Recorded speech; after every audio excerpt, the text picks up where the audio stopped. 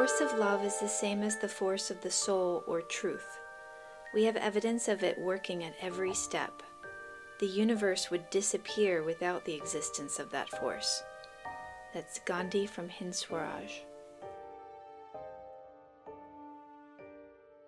You know, physicists tell us that there are 4 basic forces in the universe, but Gandhi is telling us that really there's only one.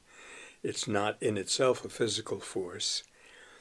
It is entirely positive. That was the wellspring of all of his incredible optimism and his effectiveness, that he believed that the underlying reality of the universe, of the human spirit, of even the material world that swirls around us, was entirely positive and aiming towards the ultimate goal of loving union.